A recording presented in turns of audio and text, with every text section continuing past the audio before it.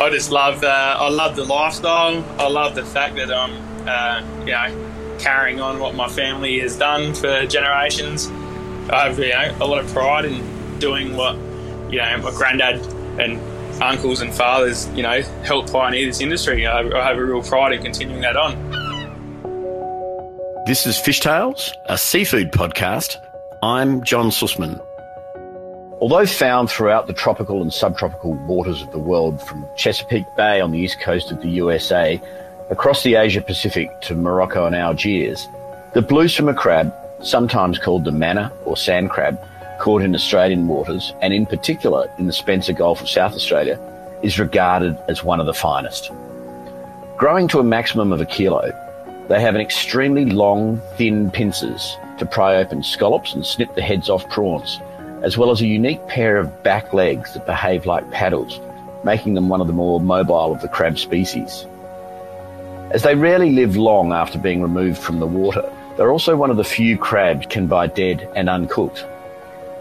A distinctive, brilliant blue when raw, they turn a vibrant orange when cooked. With a luxurious diet of other shellfish, crustacea and mollusks, they're excellent and versatile eating crabs, with a sweet, moist flesh that carries a bright iodine zing and a firm, flaking flesh. The Spencer Gulf crab fishery was formalised in the mid-1990s, with tightly managed licensing and quotas, ensuring the sustainability of the fishery was assured, well before even the concept of sustainability is a catch cry of modern fisheries. One family has been at the forefront of this fishery since its inception, the Barnes family of Port Broughton. The Barnes family name carries a special reputation amongst South Australian fishers for their exceptional and uncanny ability to find and catch crabs when others can't. Jared Barnes is the fourth generation of this remarkable fishing family and is carrying on the tradition of catching blue swimmer crabs in the Spencer Gulf. The first day of July is the opening of the commercial season for blue crab fishing in Spencer Gulf, and we find Jared and his crew at sea ready to start. Yeah, I'm Jared Barnes. I'm a fourth generation fisherman on the Spencer Gulf. I'm currently anchored at the moment in Upper Spencer Gulf. Well, I've always been surrounded by boats and fishing. Some of my earliest memories are sitting probably down at Nana and Grandad, sitting around the table, listening to Grandad, my father, my uncles all talk fishing. And I've pretty much loved every minute of it, really. Hung on every word they said, and Port Broughton, it's a small town, hour and a half north of Adelaide, but we're on Spencer's Gulf. Spencer's Gulf's got 4 crab boats working out of it, and 3 of them are Port Broughton, and Barnes owned, pretty much. Basically, my grandfather, my uncles, my father were all marine scale net fishermen. In 1984, 85, the top of the Gulf got closed down to net fishing, and part of it, I guess it was sort of compensation, but they had an option, like with other fishermen, to take up I guess you call an experimental permit on blue crabs. And that's pretty much what it was, an experiment when they first started. They didn't have no pot design like now, anything. So very early on, they went from, square pots, pyramid pots, all basically trial and error to, what we got today, the round pot that collapses, that design. It's used, around Australia, fairly well. My earliest memory was going out fishing with Dad. I think I was 4 years of age, and at the time he was wetlining for snapper or pink snapper. I remember I was sitting at the front of the boat. I was watching Dad and the boys. The fish were biting. They were busy, and just thinking I wouldn't mind having a go at this. So I went up to Dad and said, "Hey, can I have a go?" And he was obviously pretty busy at the time. He said, "Yeah, you can, but you got to sort that yourself." I remember finding an old hand line up the front of the boat, baiting it up and chucking it in the water. And as soon as that line hit the bottom, I had a big fish on. And I think from that moment on, I was hooked on fishing, whether it be long lining, crab fishing, netting with my cousins. I just loved it from that point on. Despite a fair probability that Jared would find himself in the family business, there are many stories of fishing families losing next generations to the big city lights and fields of finance, media and technology.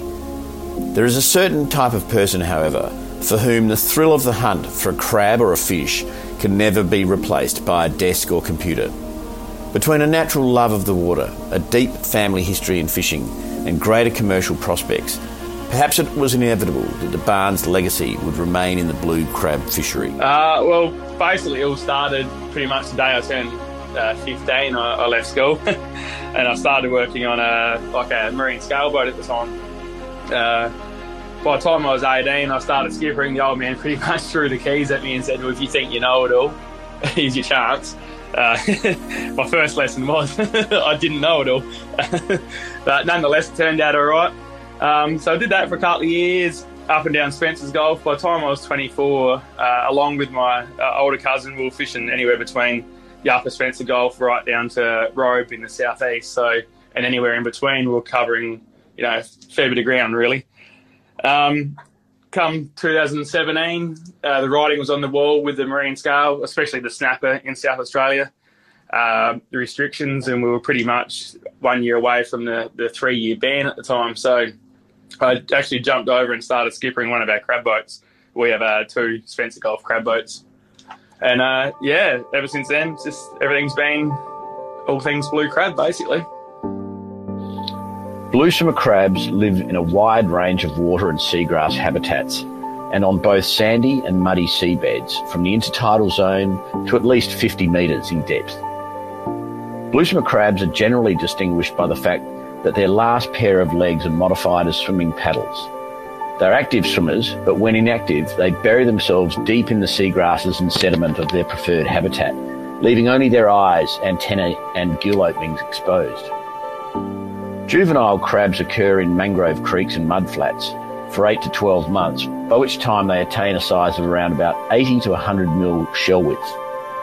Within the Spencer Gulf region of South Australia, there is a distinct seasonal pattern of adult crab movements into shallow inshore waters during the warmer months of September to April and out in the deeper offshore waters during the colder months of July to September. For crabs mainly, it's that perfect sort of natural habitat at the bottom. It's almost, we have your mangroves right through to your deeper 20 metre stuff. It's sandy, weedy bottom. The crabs just seem to really thrive on it, really, and great temperature for it. I'm not sure why, but a lot of people tell us that the crabs from the southern part of Australia taste a lot better. It might be a slightly cooler water temperature, but yeah, we go with that. The blue swimmer crab is found in waters from, pretty much ankle depth right through to 30 metres in all times of the year, basically. The fact that, how sustainable the fishery is probably my favourite thing. It's probably one of the most stable fisheries there is. It would be my favourite. And I do love chasing them. We always tend to catch our quota one way or another, but chasing them and hunting them is probably the favourite bit into deeper waters, especially. The crab itself, when you get the nice big meaty ones, I don't think you can really beat it, to be honest with you. Some people say it's better than a crayfish. Today, for instance, and we know just being this time of year, we've gone and shot most of our gear in, from 19 metres through to about 25. As the weather warms up, you will find you gradually go shallower and shallower, and that's why people always say, or the recreation always say they catch them with the months of R because it's generally warmer, because that's why by that time they've hit the shallow water. But at the moment, we'll just try find what depth they are, and then we'll work that depth. With only 6 months to catch their quota for the year, it's an imperative that both the vessel and the crew are well prepared and in best condition to maximise their time at sea. A deep knowledge of the environment, the weather, the water and the crabs is vital for Jared to lead his crew to a successful season. Today's probably our easiest day because we've come out, steamed up to the grounds and shot the gear off, and then you pretty much dropped the pig. But leading up to the season, we did I guess you call it a pretty big off season on the boat. We did a lot of work, moving ice machines, cutting ice boxes out, redoing a few decks, even put a new kitchen this year. So it's been a big build up to it. I sort of feel like we've been just as busy as when we're fishing, but it's a strange feeling. Looking forward to it and keen, but I know, for the next 6 months what it sort of entails. Today, basically, it was opening day, and our quota resets tomorrow. So we left Broughton before daylight. On the way out, the boys will do the baits. We use pilchard and salmon, a mix. On this boat, we have 150 pots. Each pot is 1.7 metres diameter, and we generally run the gear in anywhere between 5 to 8 hours, depending on weather and conditions. Once we get out there, each float line has 2 pots on it. So you have a float line, it will come down to your first pot. Then there's about 25 fathom, and there's a second pot, and we actually call them doubles or sets. We'll get under the gear. The first pot will come up. One decky or one crew member will be the shaker for the day, so he will shake all the crabs out of the pot into a cold water, not really a slurry, but we try to keep the water at 6 degrees. While he's doing that, another crew member will bait the pot, and then the second pot comes up, and that same thing happens. The crabs get shook into that water. Either I tell the boys to leave that set on the boat or go back in the water, depending on what's in it. So if we're shooting it back off, it goes straight back, it's rebaited and shot back in the water. Them crabs that have gone into that cold water, they come out generally within 30 seconds and they're graded out. Anything that's, undersized or pregnant female or missing legs goes straight back into, the water to survive. Anything that's kept is gone straight into slurry. So that happens. We have, 75 sets basically. That happens repeatedly for the rest of the day. Them crabs in the slurry, once they're down to the core temperature's down, they are put up onto the grading table. We have about 6 or 7 different grades. Grades in South Australia start at B and go through to, roughly a G, male and female. Everything's sort of iced on board, weighed on board with motion sensor scales. And depending on the markets, a certain percentage is always cooked. We're finding each year that green or the raw market is sort of getting better, and we're cooking less and less, which is probably a good thing. The ones that we're cooking are kept in ice water probably definitely the longest. And once they've been pretty much killed right off, then they go in straight into a boiling water, seawater. We cook up 100 kilo at a time. The crabs come back to the boil, then they're cooked for another 10 minutes, and then they're pulled out and brought back to temperature just with seawater running through them. The blue swimmer crab has for a long time been the value option in the world of crabs. Whilst it doesn't have the reputation of the mighty mud crab or the exotic appearance of the king crab or spanner crab, it is the delicious meat which has become more recognised of recent times, with an awakening of awareness by both chefs and consumers of how delicious and special it is. One of the biggest things with getting the crab industry off the ground is sort of when Grandad and Dad and uncles first started fishing, they actually catching them wasn't an issue. That was never a problem. That come quite easy, but selling them was the struggle. I think I was talking to Dad yesterday. They were selling in Safco in Adelaide and get $1.80 a kilo, which was fine. But as soon as they put any amounts in, they dropped down to 50 cents. It wasn't until Nana and Grandad, I think they caught a bus over to Sydney in '88 maybe at the time, and they were struggling and they met some buyers, seen how the Sydney fish market worked, and then it went from there. I think that, they first started getting $2.50 over there, and you could sell decent amounts, and within a year it nearly doubled. So Sydney fish market plays, a really good, it's even special to us, I guess. So a lot of our fish goes there. Now we do Melbourne, and Adelaide is sort of taking off more and more each year with the blue crab. Definitely, and that's where social media now and the platform, what my wife does there, is sort of, it's showing us where our seafood's ending up as well, which is great to see. And we're even having people who have restaurants message us and say we've brought it, and people who go to Sydney Fish Market say they've eaten it. It's great to see now, because a few years back, you'd send it away and it was good, but you just didn't know what happened to it. So it's really come a long way through social media. Well, I generally get the steak.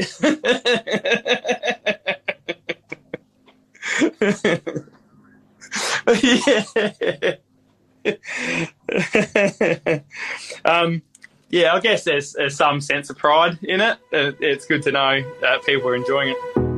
A fisherman's life isn't as calm and serene as some might think. In fact, it usually involves long hours, back-breaking work, searing heat or torrential rain, and sometimes even extreme danger. Living and working together for weeks at a time can put extra pressure on the working environment But just like a sporting team, the captain needs to motivate, inspire and command in equal measure to maintain the balance and ultimately the success of the fishing trip. So there's myself and 3 crew. Yeah, it's interesting at times. I know I'm 36, but the boys I'm with are a fair bit younger, so at times it's quite interesting hearing, some of the things they come up with and what's going on in their lives. It's a bit of a laugh, but so yeah, it's I got a family at home which you miss and that, but when you're fishing, I guess. Both our boats will have their own account at the supermarket. We write a list out on the way in, and I generally send it through to my wife, and she's good. She does the shopping for us, and then it gets divided evenly throughout the crew at the end of the month. Basically, that way it works out better. That way you're not doubling up on milk. I don't cook, and the boys don't want me to cook. I can make a coffee. That's about it. But we our lunches are pretty much on the go. But our teas range from just the usual boat meal: spaghetti, roast, schnitzels, burgers, fish, anything really. We do eat pretty well. Steak. There's nothing wrong with the way we eat. The thrill of the hunt for wild seafood with the promise of a good return is often the elixir to terrible conditions, tiredness, and even the distractions of family life. Commercial fishing is a roller coaster of both emotions and commercial success. The better prepared and more focused the captain and crew are, the more likely they are to have a good catch and ultimately a good day. A good day in the water is definitely catch. I mean, you can work 30 knots of wind and it'd be, horrible, but if you have 900 a ton, you're happy either way. But generally throughout the year, our quota this year would just be just over 100 a ton. If we average just over 600 kilo a day, that's about normal rate for us. Every now and then we'll have weed move through the gear, and that will, that means a long day ahead of you, really. So you're not only trying to get your gear back, but then you can't put it back there, so you got to move it all. Them days can sometimes turn into 14, 15 hours, easy enough, plus the rest. The whole post-COVID world is facing a new set of challenges, with many in food service and retail heard to be complaining of running a business in an urban environment. Imagine then how these challenges are manifested in a wild catch seafood operation. The shortages of staff, increases in costs from fuel to food, the ever-growing demands and regulations to comply with the laws and ethics of commercial fishing are multiplied by comparison to any land-based businesses for those working at sea. Well, fuel at the moment is definitely playing on our mind. But as our boats got bigger, that actually allowed us to stay out at sea. So that has sort of helped with the cost. When it was a 40-foot boat and no ice machine, you had to pretty much do a day trip. So, and that limited you to the grounds you could fish as well. So in that aspect, staying out and going bigger has sort of definitely helped in that way. Oh, it's definitely hard, especially at the moment. But I think every industry is finding that. We're fairly fortunate. We've had a low turnover in the last 10 years, so we are lucky. But we're definitely seeing a lack of younger skippers come through. That's for sure. Which we would like to see a few more step up, get their skipper's ticket, and start taking the boat here and there. The quality and consistency of the blues from the crab catches in the Spencer Gulf is testimony to the success of the long-term vision and management of both the fishers and the fisheries managers of the Spencer Gulf crab fishery. Despite the ever-increasing challenges, the future of the fishery is both exciting and an inspiration. It's absolutely brilliant, I think. It'd have to be one of the most sustainable fisheries I've ever seen. It'd probably be one of the fisheries that the future's looking pretty bright in. I would say, when the initial quota came out in '96 across the two zones, which is Spencer Gulf and Gulf St Vincent, the TAC was 520 tonnes. This year we're looking at just over 700, and that's based on our surveys with SARDI on board. And so I think the crab fishery is one of the few shining stars at the moment, for sure. Pride is an emotional response or attitude to something with an intimate connection to oneself due to its perceived value. This may be related to one's own abilities or achievements, positive characteristics of friends or family. For Jared Barnes, his pride is both obvious and justified. A family history of proud professional fishermen whose deep love of their waters and their catch is deeply embedded in their DNA. I just love the lifestyle. I love the fact that I'm, carrying on what my family has done for generations. I have, a lot of pride in doing what, my granddad and uncles and fathers, helped pioneer this industry. I have a real pride in continuing that on. I'd like to think I've got a few more years in me yet on the boat. That'd be a start. But, just keep developing and going along. It'd be nice for a couple of new markets to break into here and there, but we definitely want to keep the domestic market, especially after seeing what happened with COVID and things like that. The world of commercial fishing is facing many challenges. Some might say that the demands outweigh the benefits. However, it's hard not to be inspired listening to Jared Barnes, who not only with a family history, but as an Ocean Watch Master Fisherman graduate, he's constantly chasing to improve what he does, how he does it, and when he does it, and to get the recognition for his beloved Bluesima crab. It is next generation fishers like Jared Barnes that all Australian consumers should be really proud of.